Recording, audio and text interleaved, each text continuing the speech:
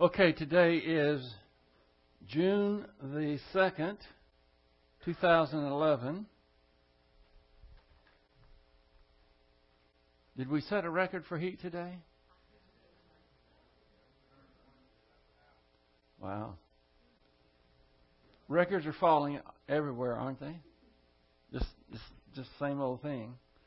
Pretty soon it's going to be a record when there isn't a record broken. Did y'all hear about another tornado? I didn't get to see the news. Do they have all that many tornadoes?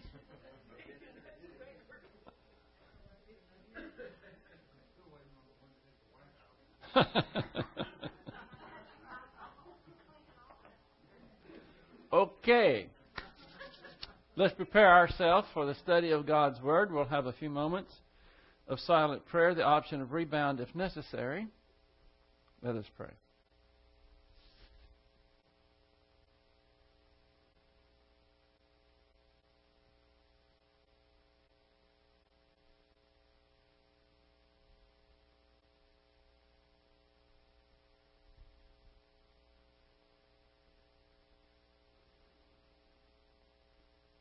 Heavenly Father, we thank you for giving us this day. Every day is a precious gift. We don't know what each day will hold, but we have the mechanics. We have the spiritual dimensions that we need in order to face that day with courage and hope, confidence. And we can do that only because of who and what you are and your mighty grace that is given to us. So we pray that you will help us to focus and concentrate this evening. For we pray it in Christ's name. Amen. If you take your Bibles and open to Romans chapter 2. Chapter 2 and verse 5. We're just going to pick up where we left off. That verse was the last verse we touched on Tuesday night.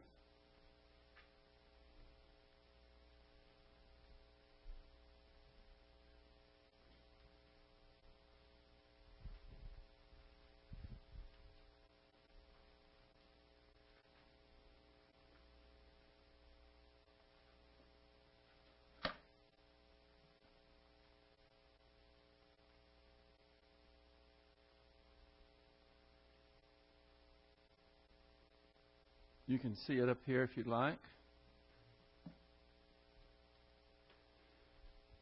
This verse was used for the last part of our scripture in 2 Thessalonians chapter 3 that we were dealing with. The Lord would guide us into the love of God and into the steadfastness of Christ. We looked in some detail at the love of God and how He directs us into it. And then we looked at the steadfastness of Christ, that word being hupomone. It means to, by the way, it's a noun, it's the accusative singular feminine. And it means to persevere, remain under something, bearing up under, patience, endurance as to things or circumstances. We all have to have the ability to do this, and the only way that we can do it is by tapping into God's power, into the spiritual dynamics of this age, the steadfastness, because there was a time that it's easy not to be steadfast. This is it. And yet we can be calm, we can be collected, we don't have to fret, we don't have to worry, because God is going to direct us into the steadfastness of Christ. We saw that it was associated with hope in 1 Thessalonians chapter 1, verse 3. It refers to the quality or character which does not allow one to surrender to circumstances or succumb under trial. I was fortunate enough when I was in sports, I had some very good coaches. And this is one of the main things that they would train us, is that we could do much more than we thought we could. But you could not surrender or succumb to the pressure under trial.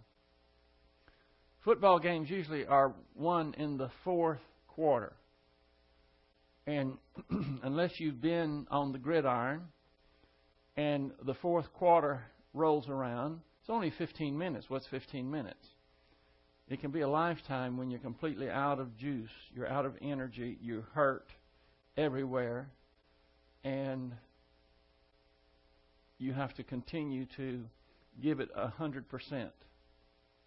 And that can be difficult. In fact, I think the normal tendency is to throw in the towel, just to give up.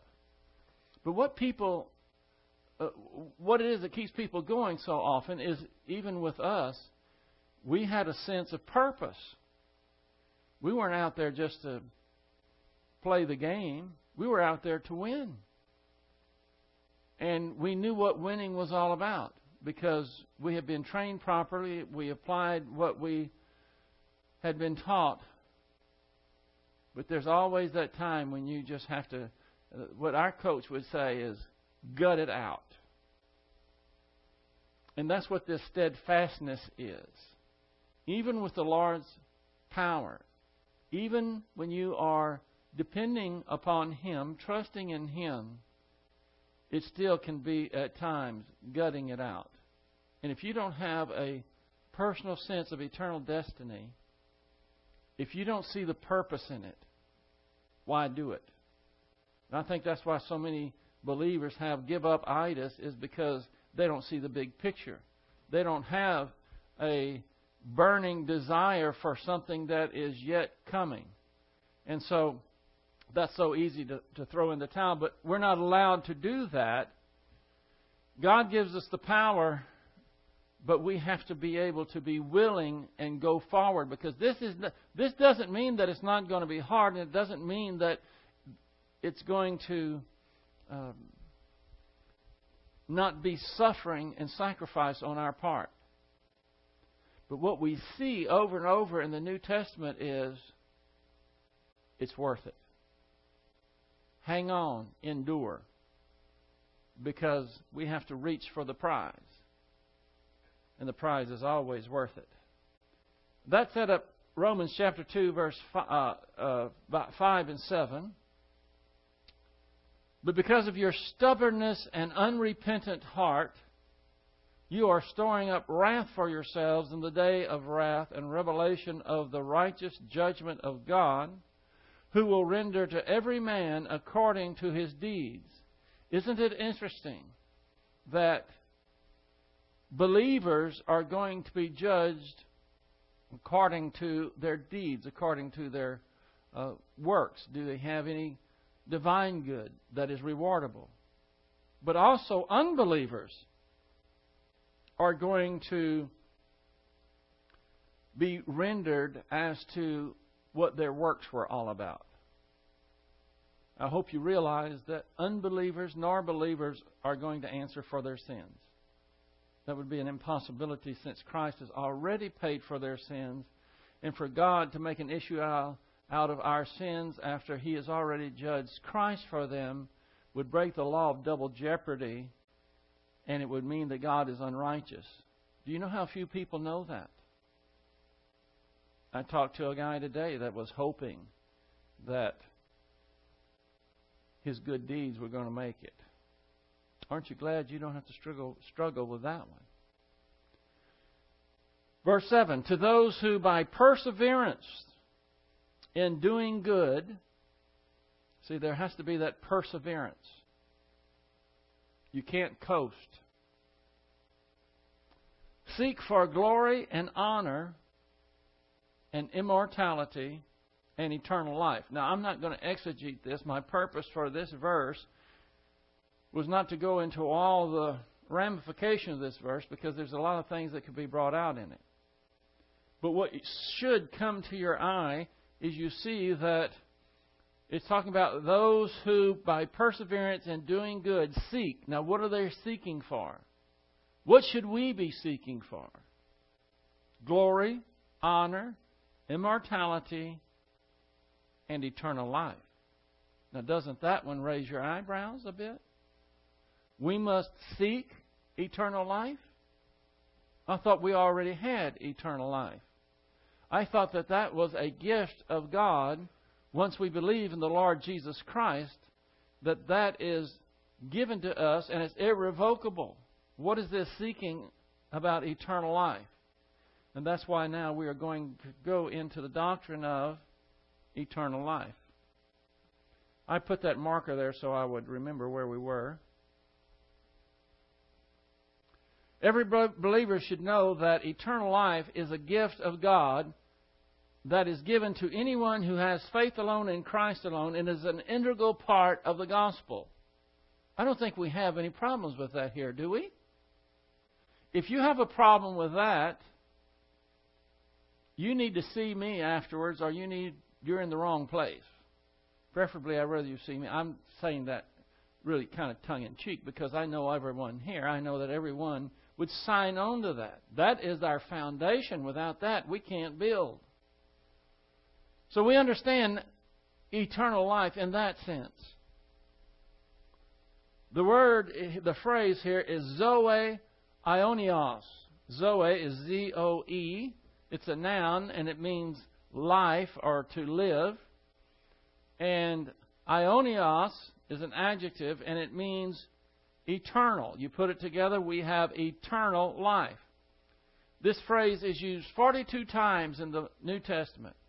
42 times. That's quite a few. Y'all recognize this verse? John 3:16. For God so loved the world that He gave His only begotten Son, that whosoever believeth in Him shall not perish, but have, and you see this is a verb, and this is the present active subjunctive. You will have it. For those who believe in the Son, you'll have eternal life. The present tense is the main thing you want to look at there. This isn't something that you're going to acquire in the future. The moment that you believe, you have it right then. And this says, I have it here, eternal life. Most of you have heard it, everlasting life. It's the same phrase. It's Zoe Ionios. And they translate it everlasting life. Now, there are some that have said, and I wouldn't argue this point. I don't think it's really, we don't have to split this hair, is that only God has eternal life because God is eternal. And what we really have is everlasting life in the sense that God has always had life. That's eternal. And we have life we have what we call eternal life, or if you want to call it everlasting life, at a point in time, and then it's everlasting. It just goes on. I don't care about all of that. The main thing I want you to understand is that you have it based on faith. Zoe Ionios, eternal life. And it is given to us immediately as a gift. Furthermore, we don't feel it. I know I didn't feel it when I had it and when I got it. In fact, I don't even know when I got it. I know I have it, but I don't know when I got it. It's not a feeling. And that means a lot of people don't believe that they have it unless they feel it. Feelings have nothing to do with it. I would dare say probably most believers don't know that they have it until later on where they're secure, unless the person did a good job of giving a presentation of the gospel to where they understand you have eternal life. It's eternal. You cannot lose it. That type of thing, which I think should be part of the gospel. How about John 3:36? He who believes in the Son, and we have it right here again, has, present active indicative, has eternal life. But he who does not obey, this is the New American Standard Version, and that is not the word that should be there. That should be believe. It's apatho. Remember we saw patho not long ago? And the negative means it's a stubborn resistance whereby you will not believe. That's what that word means there. So I hope that you remember this verse. It's a very powerful verse. He who believes on the Son has eternal life. But he who does not believe the Son shall not see life, but the wrath of God abides upon him. You see there, believe. You see the present tense of have eternal life. John 5:24. Truly, truly, I say to you, he who hears my word and believes him who sent me, what? Has eternal life. Present, active, indicative. And does not come into judgment, but has passed out of death into life.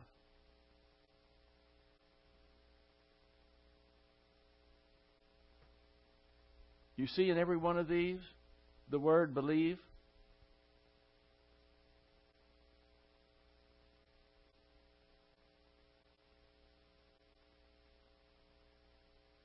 John 6:40.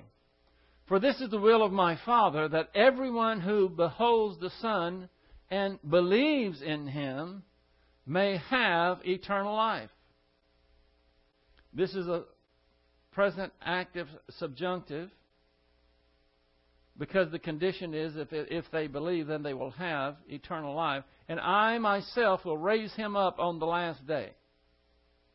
Now, all of these we don't have a problem with, right? This is what we understand. But I want you to notice every one of them has what word in it?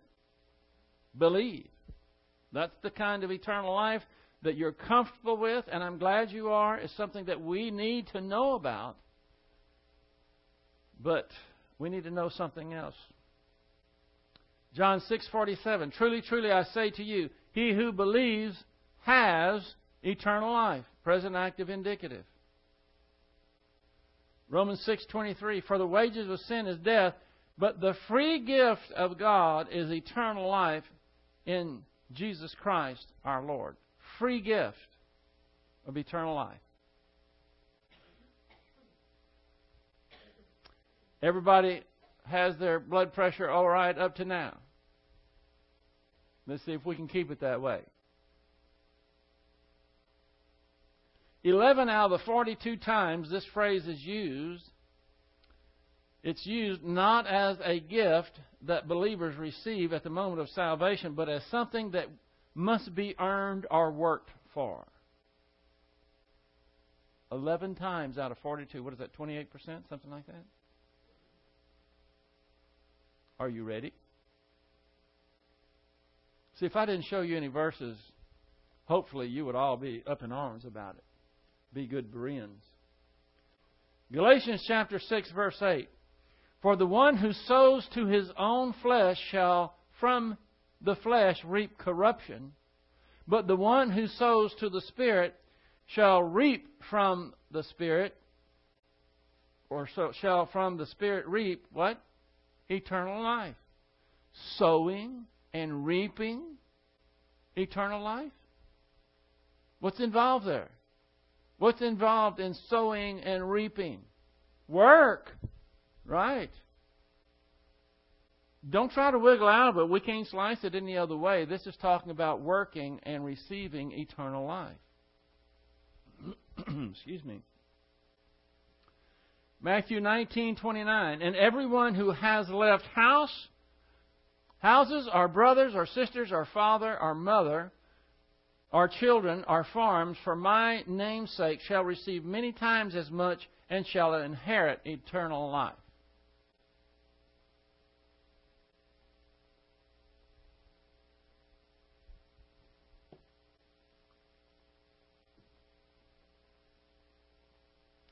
Titus 3:7. That being justified by His grace, we might be made heirs according to the hope of eternal life.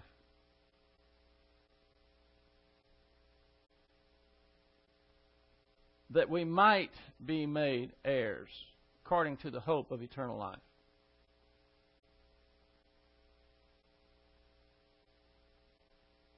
Do you get the qualification there? We might be heirs according to eternal life. John 17:3. And this is eternal life, that they may know Thee, the only true God, and Jesus Christ, whom Thou hast sent.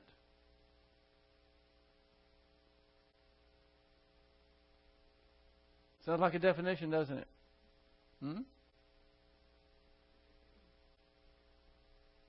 You see anything about living eternally here? Whatever this eternal life is, it has to do with knowing the only true God and Jesus Christ who Thou hast sent. And this is one of the clues, one of the keys right here, is that you will never have this type of eternal life if you don't know God, if you don't know the only and true God and Jesus Christ whom He has sent. You won't ever know about or experience or have this kind of eternal life. What we're seeing is that there is more than one kind of eternal life in the Bible. 1 Timothy 6:12. Fight the good faith. Take hold of eternal life to which you were called. Fighting the good faith. There's a difference between having eternal life and taking hold of it. Fighting requires effort, doesn't it? Take hold of it, by the way, is a command. Do we have to take hold of the type of eternal life that you're normally associated with that phrase? I mean, isn't that something that God did and it's a done deal and there's no taking hold of it? How do you take hold of something like that? It's imputed. You have it. It's irrevocable. What does it mean to take hold of it? Well, it's not talking about that eternal life. It's talking about another kind of eternal life. Sometimes the Bible uses a word or a phrase in a positional sense and also in an experiential sense. This should start making it gel, come together. You know what positional is? That's something that happens at the moment of salvation. This is something that God does. Experientially, it takes a long time, or at least more than just a moment. It takes a period of time, and it requires work from whom? Us, right? So I'm going to give you some of the phrases where this is the case. Now look again. Sometimes the Bible uses a word or a phrase in a positional sense and also in an experiential sense. Some of these you'll recognize. For instance, the phrase to overcome the world. Overcome the world is in a positional sense is 1 John 5:4. Let's go to these. 1 John 5:4.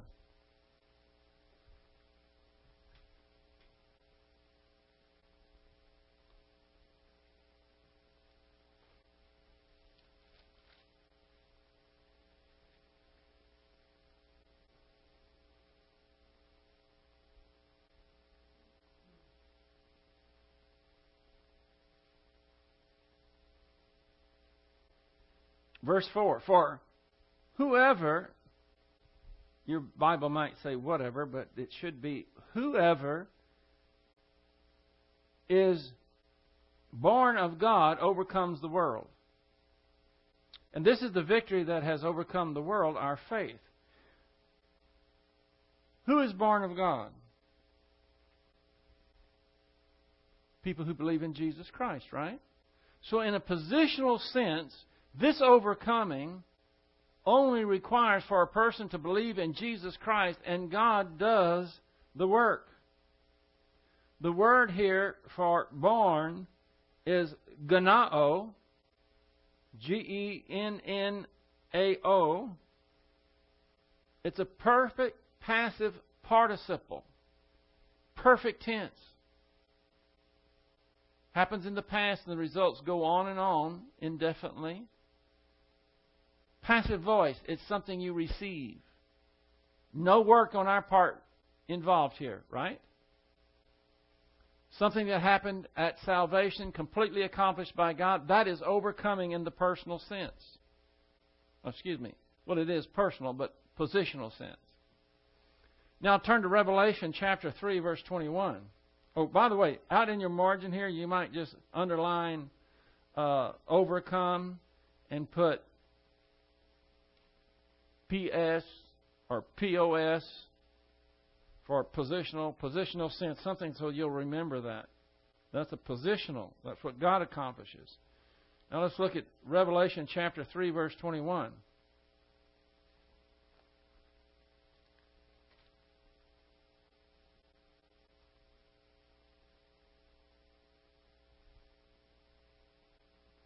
He who overcomes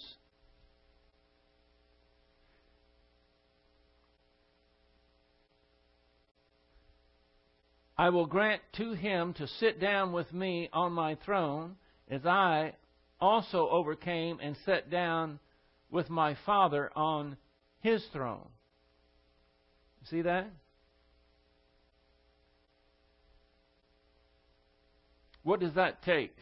What kind of overcoming is that? Isn't that conditional? He who overcomes, that's a qualification that you must meet. And that kind of overcoming takes time and it takes effort. And so we have a phrase, overcome the world, and you have a positional sense and you have an experiential sense.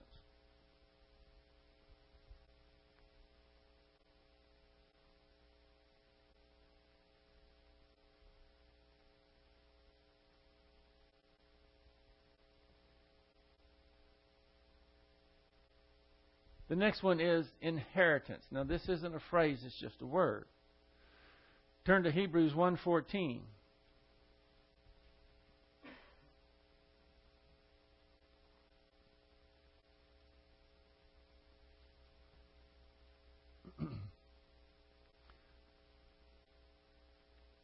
This is an interesting couple of scriptures here talking about angels.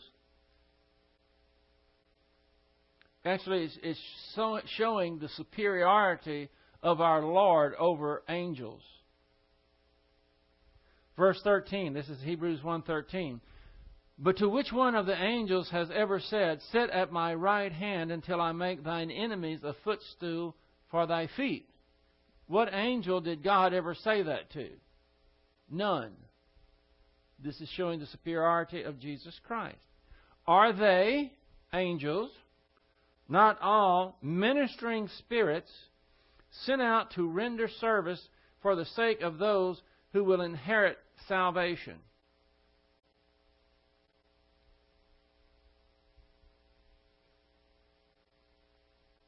You see anything there that would require work? Turn to Romans 8:17.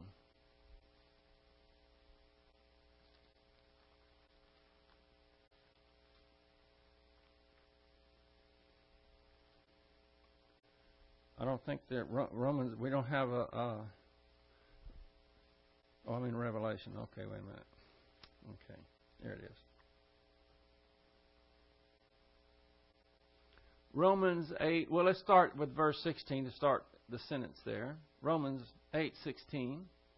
The Spirit Himself bears witness with our spirit that we are children of God, and if children, heirs also, heirs of God and fellow heirs with Christ, if indeed we suffer with Him, in order that we may also be glorified with Him. Now we're talking about inheritance, an heir, and to be an heir in this sense is conditional upon what? If you suffer with Him. So we have inheritance, and we see a positional sense, and we see an experiential sense. How about saved? Y'all should remember this one. For by grace are you saved through faith, and that not of yourselves. It's the gift of God, not of works, lest any man should boast. Now, we don't even have to go there, do we? It's of what? faith.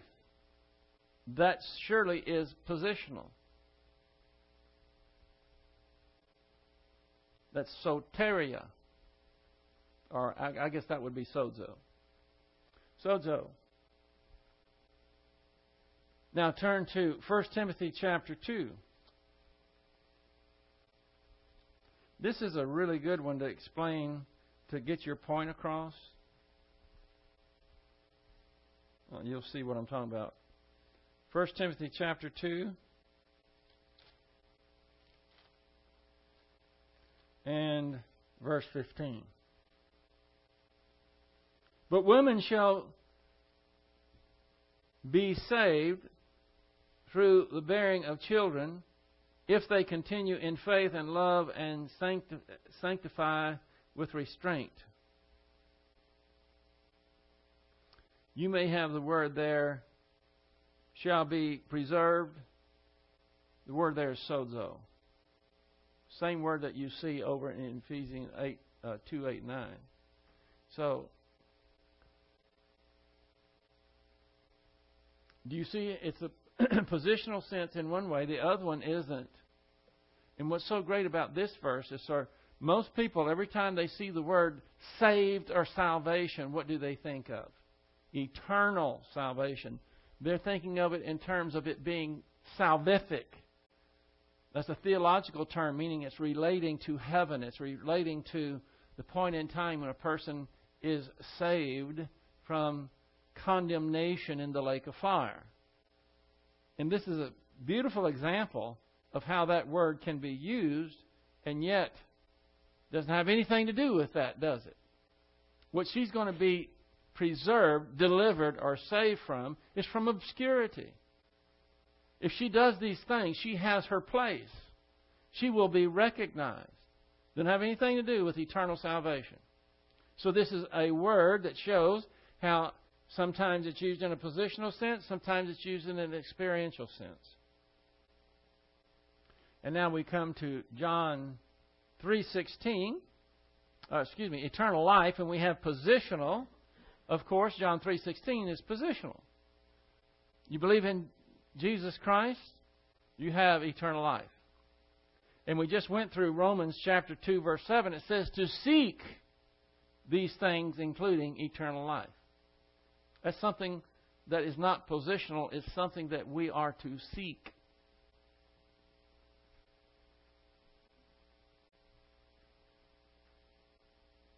Now we're getting to some of the meat of the issue here. When a word or a phrase is used in a positional sense, God does the work. When it's used in an experiential sense, God plus man does the work. It's not just man that does the work. What can we accomplish on our own? Nada. Nothing. The positional sense involves faith alone. The experiential sense involves commitment and work. And we're talking about eternal life. It's hard to get your mind around some of these concepts when you've thought about them in only one way for so long. But the Scriptures show that you can't fit that phrase in one box. It won't fit. It does fit when faith or believing is the issue, and it's positional, absolutely. But when you have to seek for it, when you have to do things, when you have to take hold of it, all these things are not talking about something that's positional. It's talking about something that we have to work, involve ourselves, commitment, so forth. This is interesting here. We will never be experientially sanctified or realize the full impact of eternal life unless we take hold of it. Unless we take hold of eternal life. This is 1 Timothy 6:12. And the way we take hold of it is through prayer, obedience, studying of Scripture, faith resting, rebounding. All those things are how we take hold of eternal life. Studying Scripture is major there, because if you don't study Scripture, if you haven't been thoroughly taught that the positional sense of eternal life is a done deal and it cannot be less than what it is, you're going to have a lot easier time of not doubting your own salvation. But if someone took you to this, you've got to take hold of eternal life. You have to seek for eternal life. If someone were to give you those scriptures and you didn't have the positional sense nailed down, then you could start being troubled. You have that one nailed down. I know that you do. But you have to recognize that that isn't the only way that it's used. I'm always, more and more, I see things that are used in this sense. Positional sense, experiential sense. If you can't understand that dichotomy, if you cannot understand through the context and through systematic theology what is positional and what is experiential, it's nearly as important as understanding dispensations, because you have to know what it's talking about. Because if you try to take the experiential and make it positional, you're in big time trouble, and vice versa. If it's positional, it's going to be talking about faith. If it's experiential, works are going to be involved of some sort.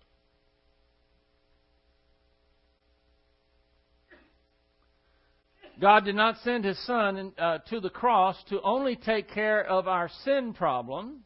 He did that. He was also preparing the way for us to live an abundant life, a life of such quality that is sometimes referred to as eternal life. Eternal life sometimes means a superior quality of a spiritual life in relationship to God. That's what this is really talking about. Take hold of eternal life. We all have eternal life that was imputed to us, but how few Christians have taken hold of it? And the abundant life, I think I have a scripture under this, John 10:10. The thief comes only to steal and kill and destroy. I came that you may have life and have it abundantly. Now we have other terms for this, but it's the same thing. We talk about the super grace life, don't we? We talk about the spiritual high ground. We talk about the mature believer. All of these things are really saying the same thing, but now we're seeing that the abundant life and what we are striving for, which God has done everything necessary for us to be able to achieve it, is to take hold of eternal life. Experiential. How many believers know nothing about the experiential? They try to make...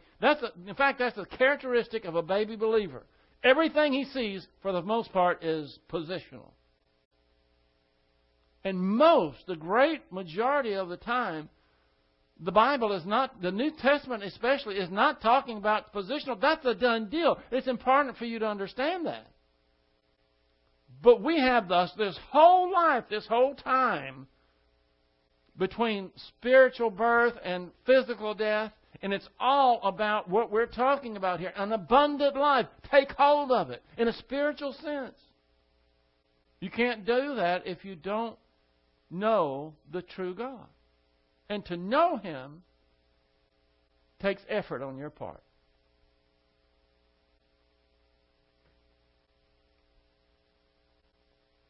Eternal life is not only the gift of regeneration, but it is what the Bible calls life indeed, that is cultivated by faith and acts of obedience. There's another place in the Bible, I should have put it right here, that talks about there are sons.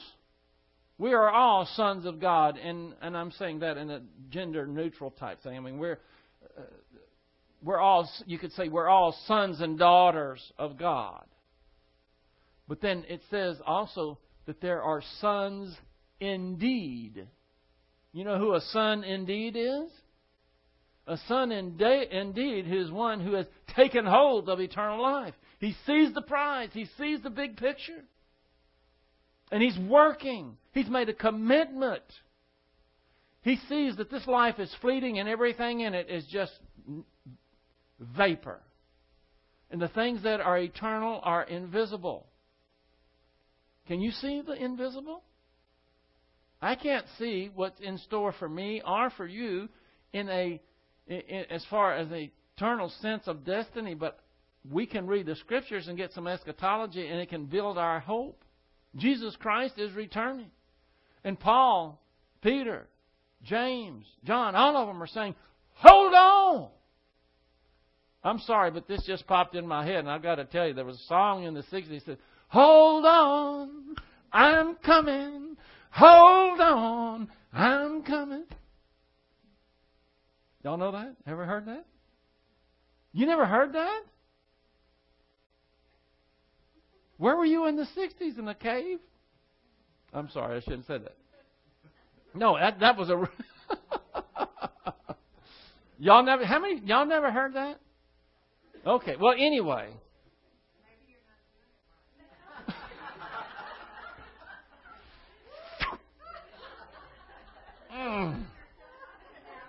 It sounded pretty good to me. I was just telling the kids Wednesday, I said, whenever you sing like no one is listening. Just let it out. So I let it out. Arrows and all. Anyway, it just came.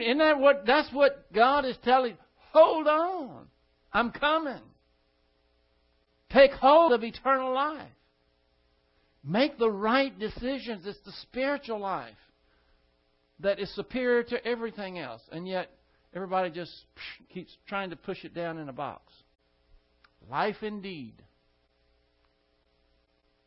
1 Timothy 6:18 and 19.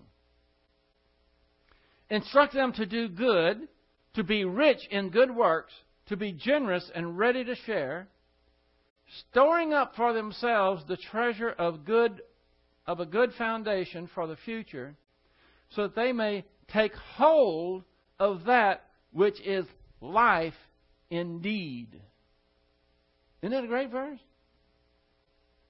And we would call that super grace life, or we might call it being experientially sanctified, or we might call it what I'm calling it. I never heard anybody call this, but I think it's a good name for it. Experiential eternal life. That's what I'm talking about. Experiential. The calling of our.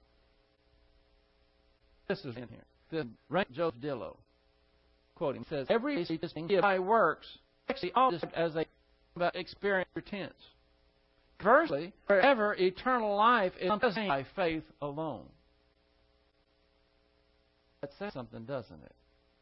Read one time. It's where things which can be obtained by works, and so talking about something that is contextually. Why is it in the future tense? It's a read about that. Life because they've taken hold of eternal life. Not many, but on the faith, this go on in your spiritual life, and so this just be constantly has hold on deed. Is earned by learning and applying God's word to His duties.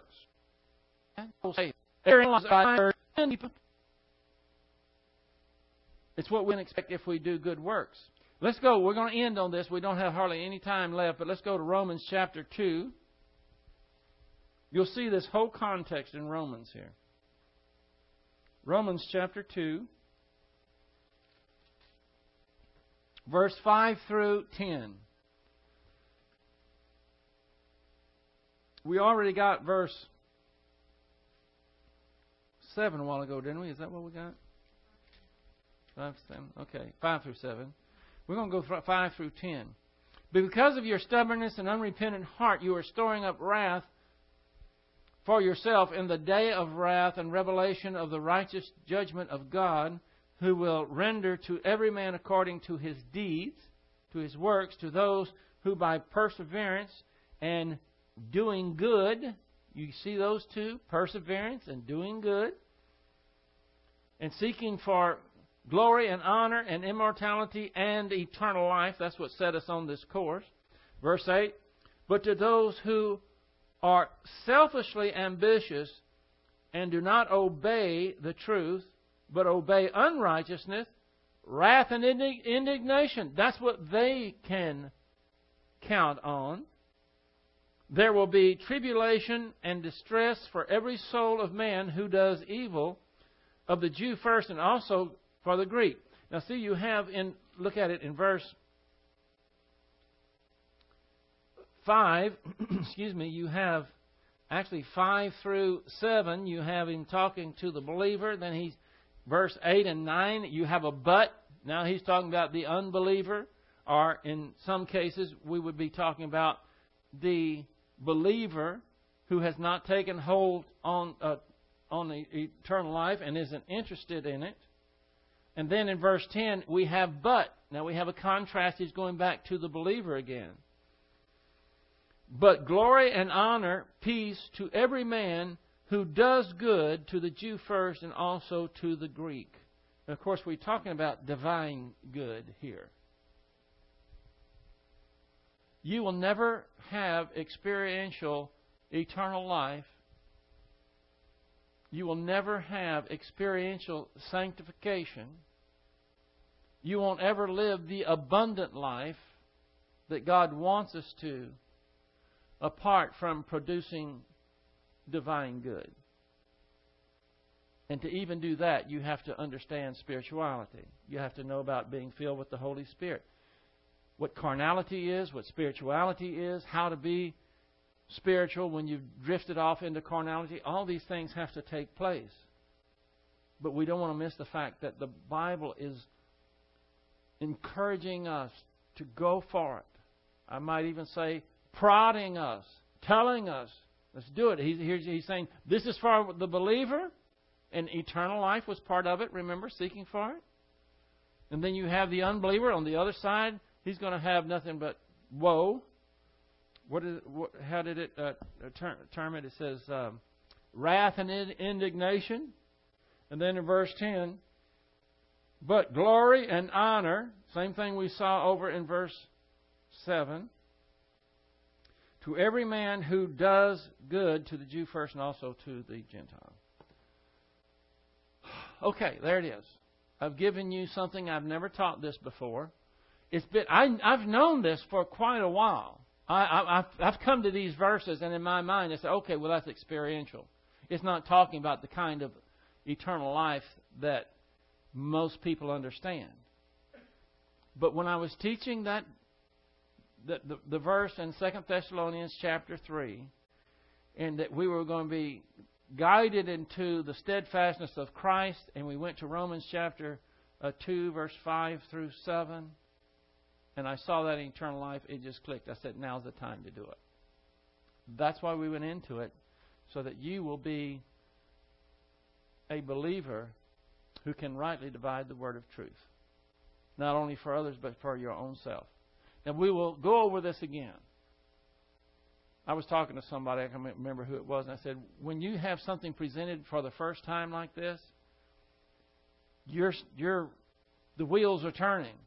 Hopefully, you're filled with the Holy Spirit. It makes a connection. You understand it. But if you went from this point right now and went out and was going to explain to somebody about experiential eternal life, maybe you could do it, but I don't know if you could do it a week or a month from now. So it takes repetition to take those wheel tracks, those neurons and everything, to go into your soul to really get it to where... And you know when you know that you have it is when you're talking to somebody else and you don't go blank. I'm sure none of you ever do that, but this person does. I've done it in the past. I've learned doctrines before, and I was so excited about them. And I would go to tell somebody about them, and I looked like a blithering idiot. It was so good. So, we are out of time, and we will continue next time. Let's close. Father, thank you for this time you've given us to focus upon this new dimension that we have not seen heretofore. We thank you that this is yet another way, another term, another focus for us on staying the course. to reach for the gold, reach for the prize of the high calling that you have for us. We pray that everyone in this church will indeed be those that reach for the gold, take hold of eternal life. We pray it in Christ's name. Amen.